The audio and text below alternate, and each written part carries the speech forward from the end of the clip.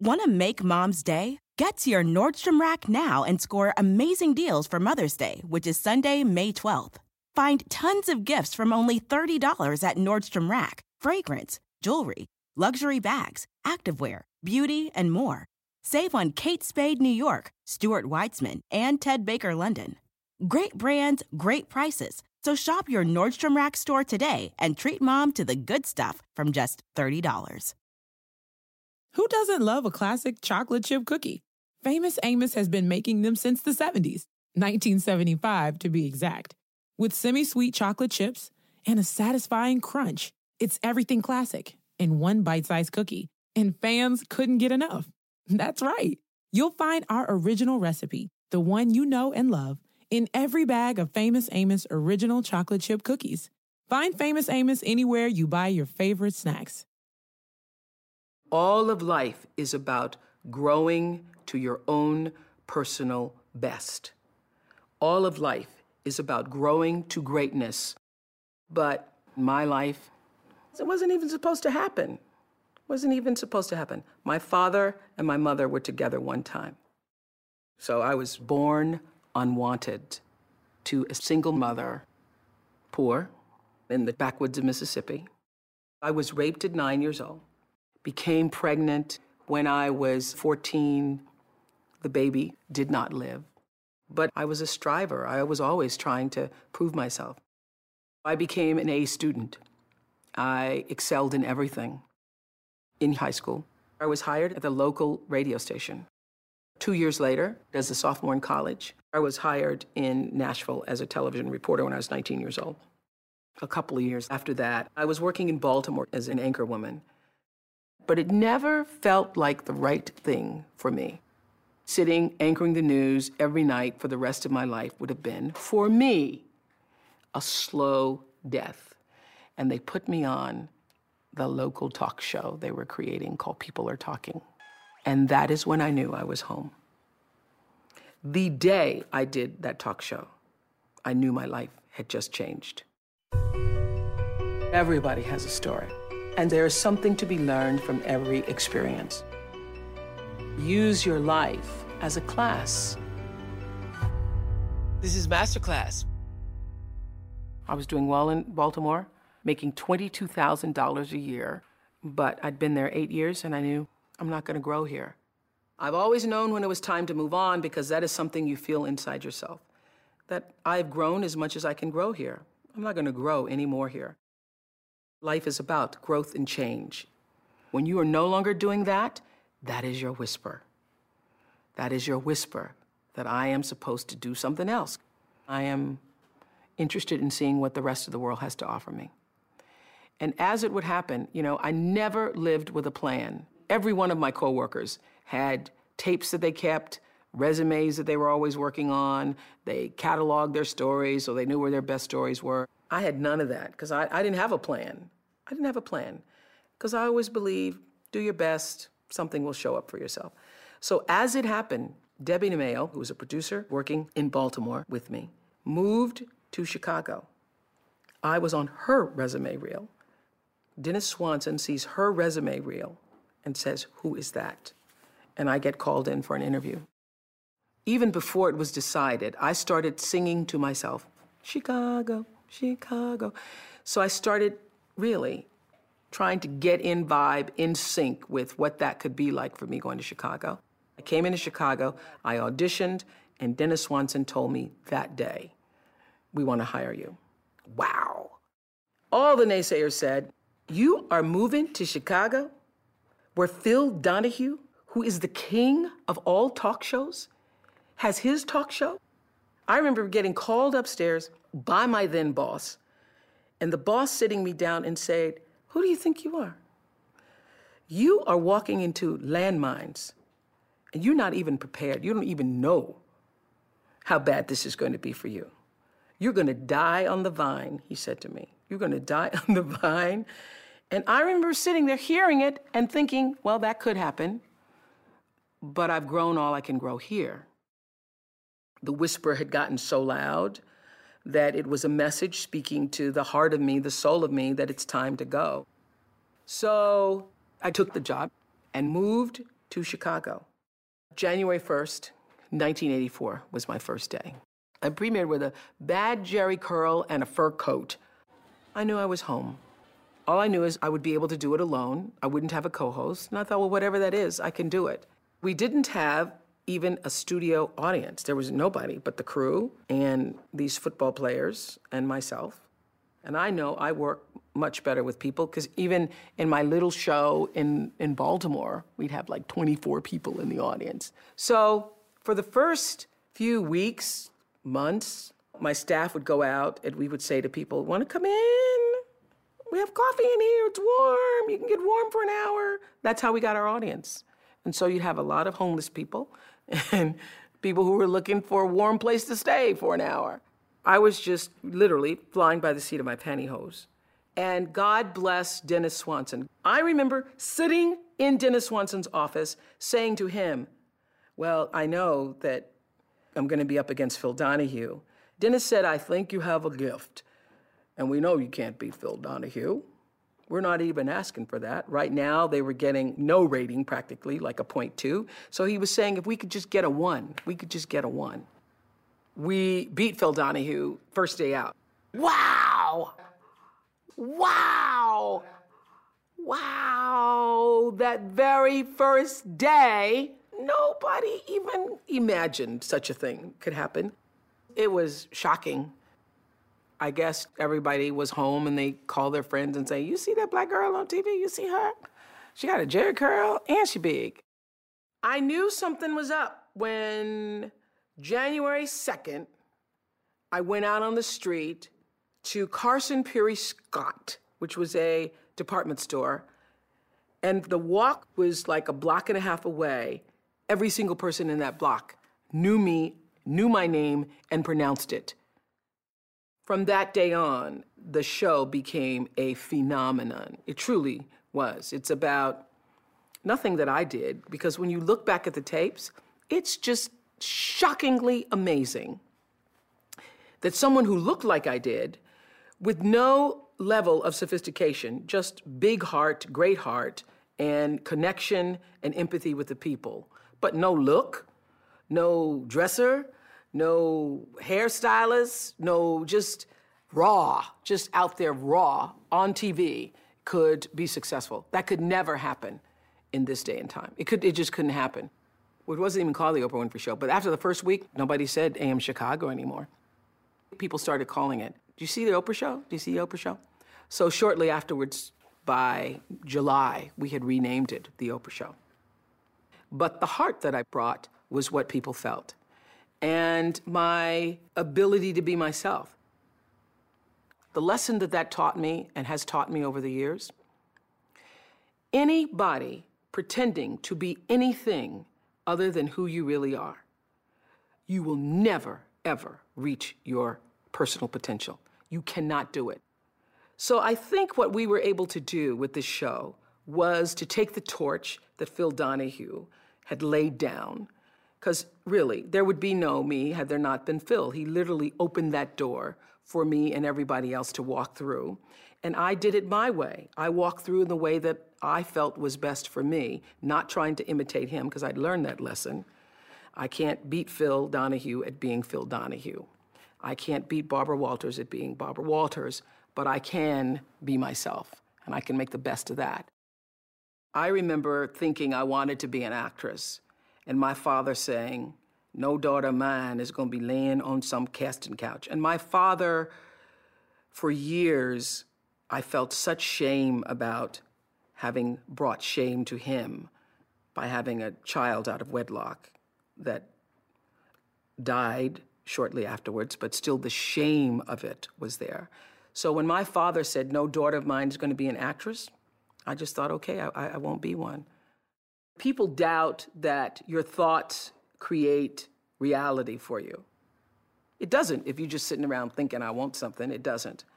But there's no question if the energy and the vibrational frequency is correct, is in sync with what is to come your way, that there is a space that you create that allows that to happen. And nothing more than The Color Purple explains that to me. That's what made a believer out of me. Want to make Mom's day? Get to your Nordstrom Rack now and score amazing deals for Mother's Day, which is Sunday, May 12th. Find tons of gifts from only $30 at Nordstrom Rack. Fragrance, jewelry, luxury bags, activewear, beauty, and more. Save on Kate Spade New York, Stuart Weitzman, and Ted Baker London. Great brands, great prices. So shop your Nordstrom Rack store today and treat Mom to the good stuff from just $30. I read a review in the New York Times about The Color Purple on a Sunday morning. I got out of bed with my pajamas on, put the coat on over my pajamas, went to the bookstore to get the book after reading the review. I started reading it in the bookstore. Dear God, I'm 14 years old. Please tell me what's happening to me. That is my story. Oh my God, somebody else has this story? I go home, I finish the book that day. Before the bookstore closes, I'm back in the bookstore getting every book that they had, which I think was like 8 at the time. I buy all of those books, I hand them out to everybody I know at work, and I become obsessed, literally obsessed with The Color Purple. And I would walk across the Wacker Street Bridge just so I could run into people who had not read The Color Purple. I didn't have a book club, so any way I can get you to read it is fine. And I would pass out these books. If somebody said, no, I hadn't heard of it, well, I happen to have one right here. And I heard that they were going to be doing a movie about The Color Purple. They was Steven Spielberg and Quincy Jones. And as it turns out, I start telling everybody, I'm going to be in that movie. I'm going to figure out a way to be in that movie. I get a call from a casting agent saying, we're casting for a movie called Moonsong. They called it Moonsong at the time. You're casting for a movie called Moonsong? You're sure it's not The Color Purple? Because I've been praying for The Color Purple. He goes, no, it's Moonsong. So I go to this audition on a day in Chicago where it was 72 below zero. So cold they had ropes out to keep people from falling down. I had a cold, sore throat, swollen, and it had wrapped my head. And it was so cold that when you walked outside, your eyelids froze. When I walked in there, I thought, oh my goodness, it is The Color Purple. Because I know every character. I've read the book. I read for The Color Purple, and not only am I reading, I'm reading like for a major role. They want me to read for Sophia. She's married to Harpo. And Harpo is my name, spelled backwards. So I think if that is not a sign from Jesus himself, I never saw a sign bigger than that. So I audition, I hear nothing. I ended up months later calling the casting agent saying, I haven't heard anything. He said, you don't call me. What are you calling me for? I call you, and we have real actresses who are auditioning for this part. Alfre Woodard just left my office, he said. She's a real actress. You have no experience. So I hung up the phone, and I knew I'm not going to get the part. So I feel really terrible. I can't even believe this. I think this is a God trick. I think, well, God, what'd you do that for? Why did you take me to the audition, and I'm auditioning, and it's a Harpo character, and then I'm not going to get it? So I think it's because I'm fat. So I go to this fat farm, and as I am running around the track by myself on a cold, rainy Wisconsin day, I start praying to God out loud, and I say, I don't get it. I really don't get it, God, but I know you do. I don't know if this is some kind of joke or what you're doing with me, but I thought you wanted me to have this part. And I want to be in the space where I can thank you for the opportunity, but I can't now. I can't. It's too hard. Please help me let it go. Help me to let it go. And I start singing, I surrender all. I surrender all. All to thee, my blessed Savior, I surrender all. Now, that song just spontaneously came to me, but when you first start to sing it, you really can't surrender. You're just saying, okay, I'm gonna sing the song. I sang and I prayed and I sang and I prayed and I sang and I prayed and I cried until I could feel myself let it go and know you're going to be all right. You're going to be all right. And at first I thought, you're going to be all right, but you won't be able to ever see the movie. You can't see the movie, but you'll be all right. And then I kept praying. I want to pray till I feel like I can actually go see the movie. And I will be able to bless Alfre Woodard in the role. That I'll be able to say, it's a good thing you got it. I want to be able to do that. And in the moment I could say, I can now see Alfre Woodard. I can see that can happen. And I will be okay. My life will go on, and I will not be bitter, and I will not be angry, and I will not hold that, and I will not feel for the rest of my life, she got it and I didn't. I want to have that kind of peace. And in the moment that happened to me, somebody comes running out to the track and says, there's a phone call for you. And there was Steven Spielberg calling to tell me that I hear you at a Fat Farm. And he said, if you lose a pound, you could lose this part. And I ended up stopping at Dairy Queen to make sure I hadn't lost a pound. And the next day I was in his office at Amblin at Universal Studios and got the part. I would have to say one of the fundamental turning points in my life was The Color Purple. Nothing has had a greater impact on me, spiritually, emotionally, psychologically, in determining my path, because it literally changed my faith in that I could see it. It was real. It was real.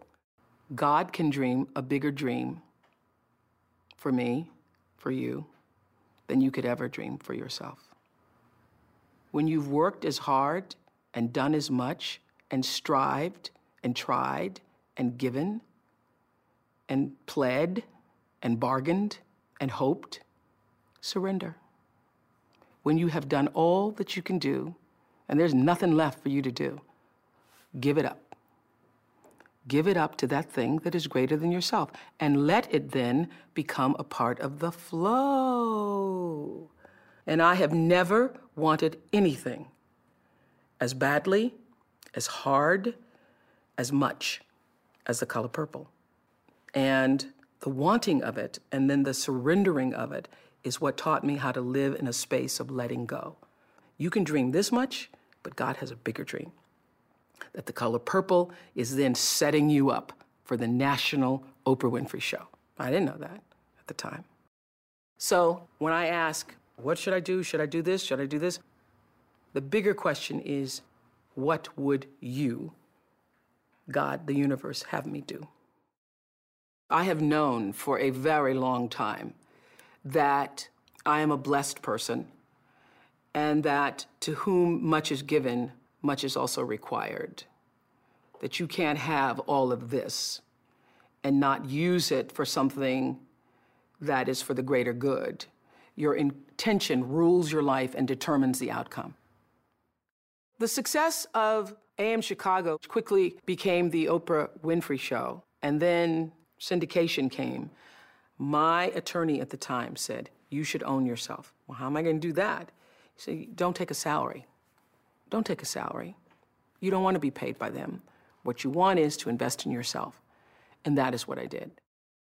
I thought, I will take the risk of owning myself, splitting the syndication deal, and bet on myself.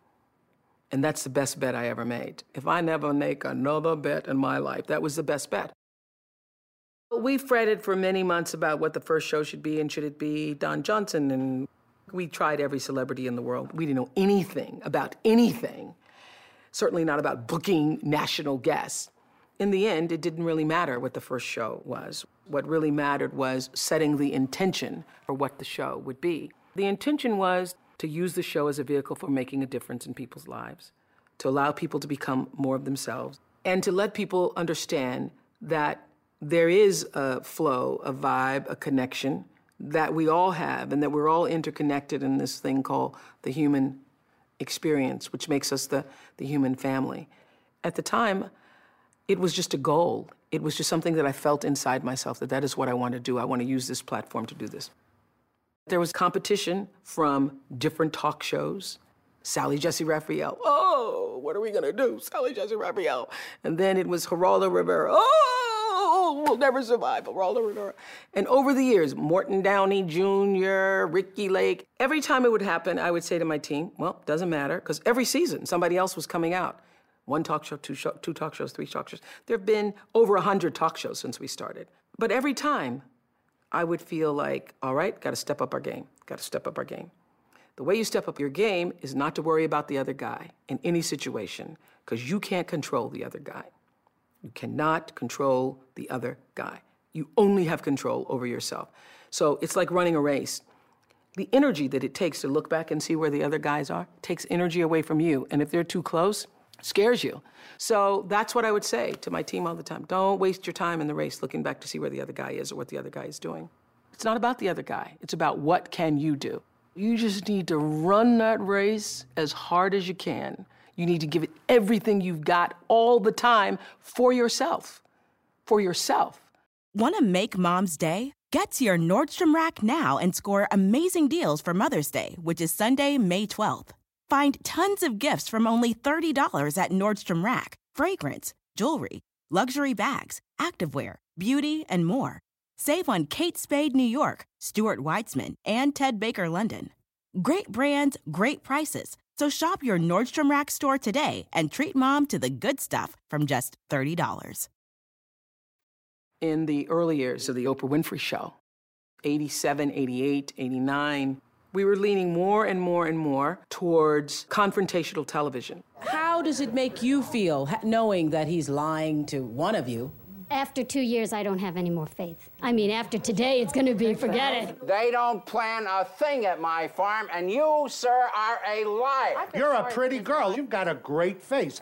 I could hardly wait till you lose the weight, and I'll be the first one to throw my arms around you. And I'll throw them right off. The very idea of getting somebody on who was willing to confront somebody else on live TV was unheard of. What are you going to do when you grow up and one of your kids comes in and says, Mom, I'm homosexual? What are you going to do to that kid? Are you going to continue to love them? Or because you're a better parent than I am? I've got a gay son, and I'll tell you something, I'm a damn good parent. And I love my kids. The very idea of getting people to express their feelings, their emotions, cry, tell these stories that had never been told, say that they were abused, say that they had abused other people. Incredible. In the beginning, I was just like everybody else in television, and I was just happy to get the job. My guests today call themselves skinheads. For some, the shaved heads in punk music is just fun, a form of teen rebelliousness. But a growing number of these young people are aligning themselves with a neo-Nazi philosophy. Somewhere around the late 80s, I was in the middle of interviewing some skinheads, and I had a big aha moment. What we want to do is have a defined area for racially conscious white people. The other white people who really don't care about their race and their heritage and all the great things white people have created, they can go ahead and be in another area. I recognized that I wasn't helping anybody and that this is a platform. This isn't just a TV show. These guys are on TV and they're spewing out their hatred, and I'm thinking I'm interviewing them, exposing their hatred, but all the other people who agree with them are going, yeah. And I actually saw a guy in the audience go, yeah, you tell her, just like that. You just said, I don't sit with monkeys. You think because she's black, because I'm black, we're monkeys? Is that? That's a proven fact. That's a proven fact? It's a proven fact that I'm a monkey? Could be, but, you know. And that's when it hit me. Okay, I think I'm doing one thing, but I am really using this platform. This is a platform in which people get to say and expose their ideas. Is this the idea you want exposed, and creating that energy in the world? I was following the path of least resistance and let's get the most ratings in controversial TV and let's put people together and gosh, it's good ratings. And they were tremendous ratings. So when I made a decision that I'm going to take a higher road because I cannot live with myself, I will not be able to live with myself. Once I made that decision, my life changed. My whole life changed. This became not about getting to work or getting ratings. I forgot about ratings. Other people worried about ratings, but I didn't do anything based on ratings. I did whatever I feel is going to best serve the viewer and serve me in the chair. I'm going to talk to people who I feel can make a difference. I'm going to talk to people who are going to bring a piece of themselves, a piece of the light of themselves. And I'm not going to waste my time doing anything else.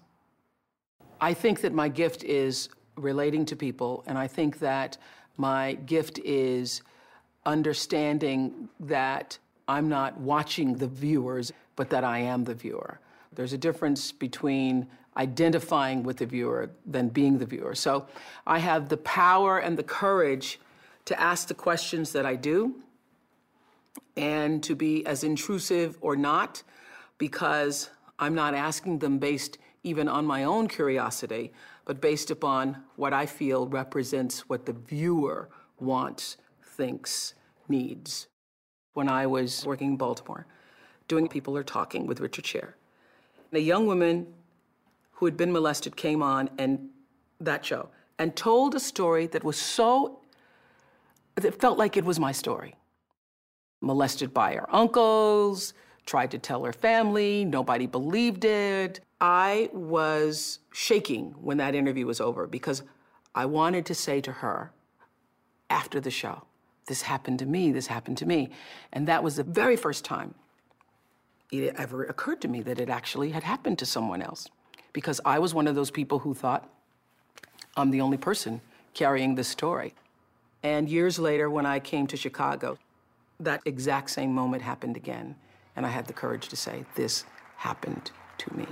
Hello, everybody. I'm Oprah Winfrey. Our show today confronts a problem that is so widespread that chances are it is happening right in your very home, and you may not even know it. It is a frightening problem because once it happens to you, it will more than likely happen to your children, too. I speak from personal experience because I was raped by a relative. At the time, he was 19 years old. I hadn't seen or spoken to him since the day it happened, but I remember every single detail. You know, one of the hardest things in life to do is to confront your own molester. And with that pain often comes healing. And so I called him for the first time recently, and we talked about what happened 23 years ago. He said to me that he was happily married with a couple of children now and didn't want to talk about what had happened 23 years ago. Besides, he explained, I thought you were a teenager then. I was 9 years old. I felt pretty confident that my saying it would do the same thing for this person that I felt when I'd heard it the first time. I wanted this person I was talking to know you are not alone. Not knowing it was going to open up the floodgates of everybody else then saying, it happened to me. And that taught me a great lesson. That taught me that we are not alone. We live in different spaces, different parts of the country, have different goals, but ultimately, we all want the same things. We want to know that we matter. We want to know that we were heard and that what we had to say meant something. Whether you're talking to your boss, whether you're talking to friends, everybody in every conversation, and particularly in every argument and disagreement, just wants to know, did you hear me? And did what I say mean anything to you? Humans are the same all over the world. Even in countries where women aren't allowed to do much of anything, the Oprah Winfrey Show works. I had the most tumultuous childhood, and I would have to say the Oprah Show cured me. And I didn't get cured until my 40s did I actually get healed of that experience. I really never seriously considered having children because I was not willing to make the sacrifice required. And I do see it as an ultimate sacrifice. I think that the decision to have a child is a decision that you make in sacrifice. And so I didn't have children because I knew that to have the life that I have and to be able to create the platform that I have, it was more important for me to be a teacher. That was the burning fire in my heart. In the same way that friends of mine, you would have had to have found a way to have children and would have had children no matter what. I never felt that. My calling was different. I would have to say I've never had a day's therapy with all the crazy stuff that's happened in my life. I've never had a day's therapy, but the show has been the greatest therapy. It has been the greatest teacher, and it has taught me to be a teacher. I think that there is a great mystery that none of us will really fully get until we take the last breath. And I believe it will all become very clear in the last breath. I did a show once with a mother who had taken care of her son for a year as he died. In the last moment, she climbed into bed with him. And as he was dying, his last words were, "Oh, Mom, it was so easy." He closed his eyes and died. And as she said that, another goosebump moment for me, I thought, yeah, I think it's going to be just like that, where you go, oh, gosh, it was so easy. Why were we struggling so hard? It was so easy. What I know is you got to take responsibility for the space you hold here. And understand that the third law of motion, which says for every action, there's an equal and opposite reaction, that is my religion. That is the fundamental construct of my religion. And by that, I mean, I know that every thought that I think, every thought that I have that moves into action is going to create an opposite and equal reaction. So everything that I put out into the world is going to come back. It's the golden rule on steroids. The golden rule on steroids. It's true that as you do unto others, they will do unto you. It's already done. There is a flow.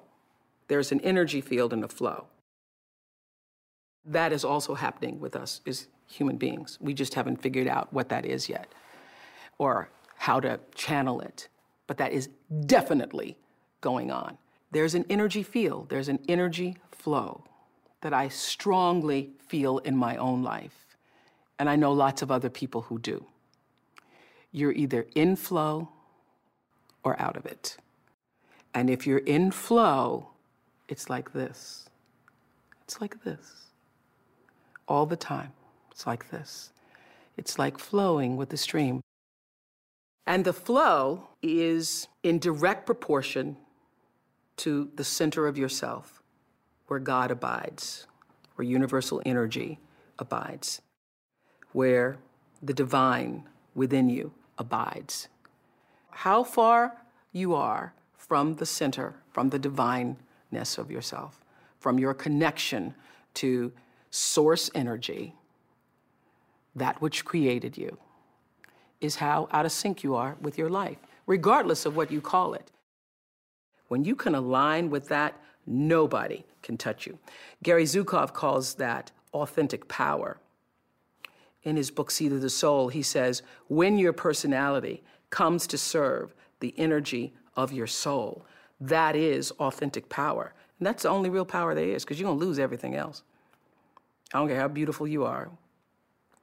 One day, your breasts are going to sag and your eyes are going to bag and you're not going to be as beautiful. And it doesn't matter how much Botox and how many times you get yourself pulled up and how many hairdos and how many makeovers or what you do, that doesn't last. It's just like the most beautiful flowering tree. Everything passes in its time. It doesn't matter how much money you have, how much power you have, how high you sit on the Forbes list, how many times you make the most influential lists. All of that changes. All of that changes. But what is real, what is lasting, is who you are and what you were meant to bring. What is the gift you were meant to give? And nobody can take that away from you. I'm Oprah Winfrey, and you've been listening to Masterclass, the podcast. You can follow Masterclass on Instagram, Twitter, and Facebook. If you haven't already, go to Apple Podcasts and subscribe, rate, and review this podcast. Join me next week for another Masterclass podcast. Want to make Mom's Day? Get to your Nordstrom Rack now and score amazing deals for Mother's Day, which is Sunday, May 12th.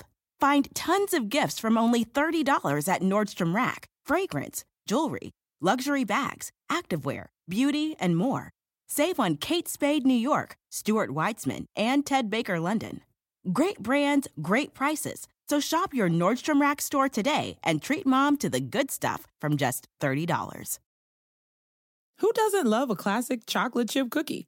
Famous Amos has been making them since the 70s, 1975 to be exact. With semi-sweet chocolate chips and a satisfying crunch, it's everything classic in one bite-sized cookie, and fans couldn't get enough. That's right. You'll find our original recipe, the one you know and love, in every bag of Famous Amos original chocolate chip cookies. Find Famous Amos anywhere you buy your favorite snacks.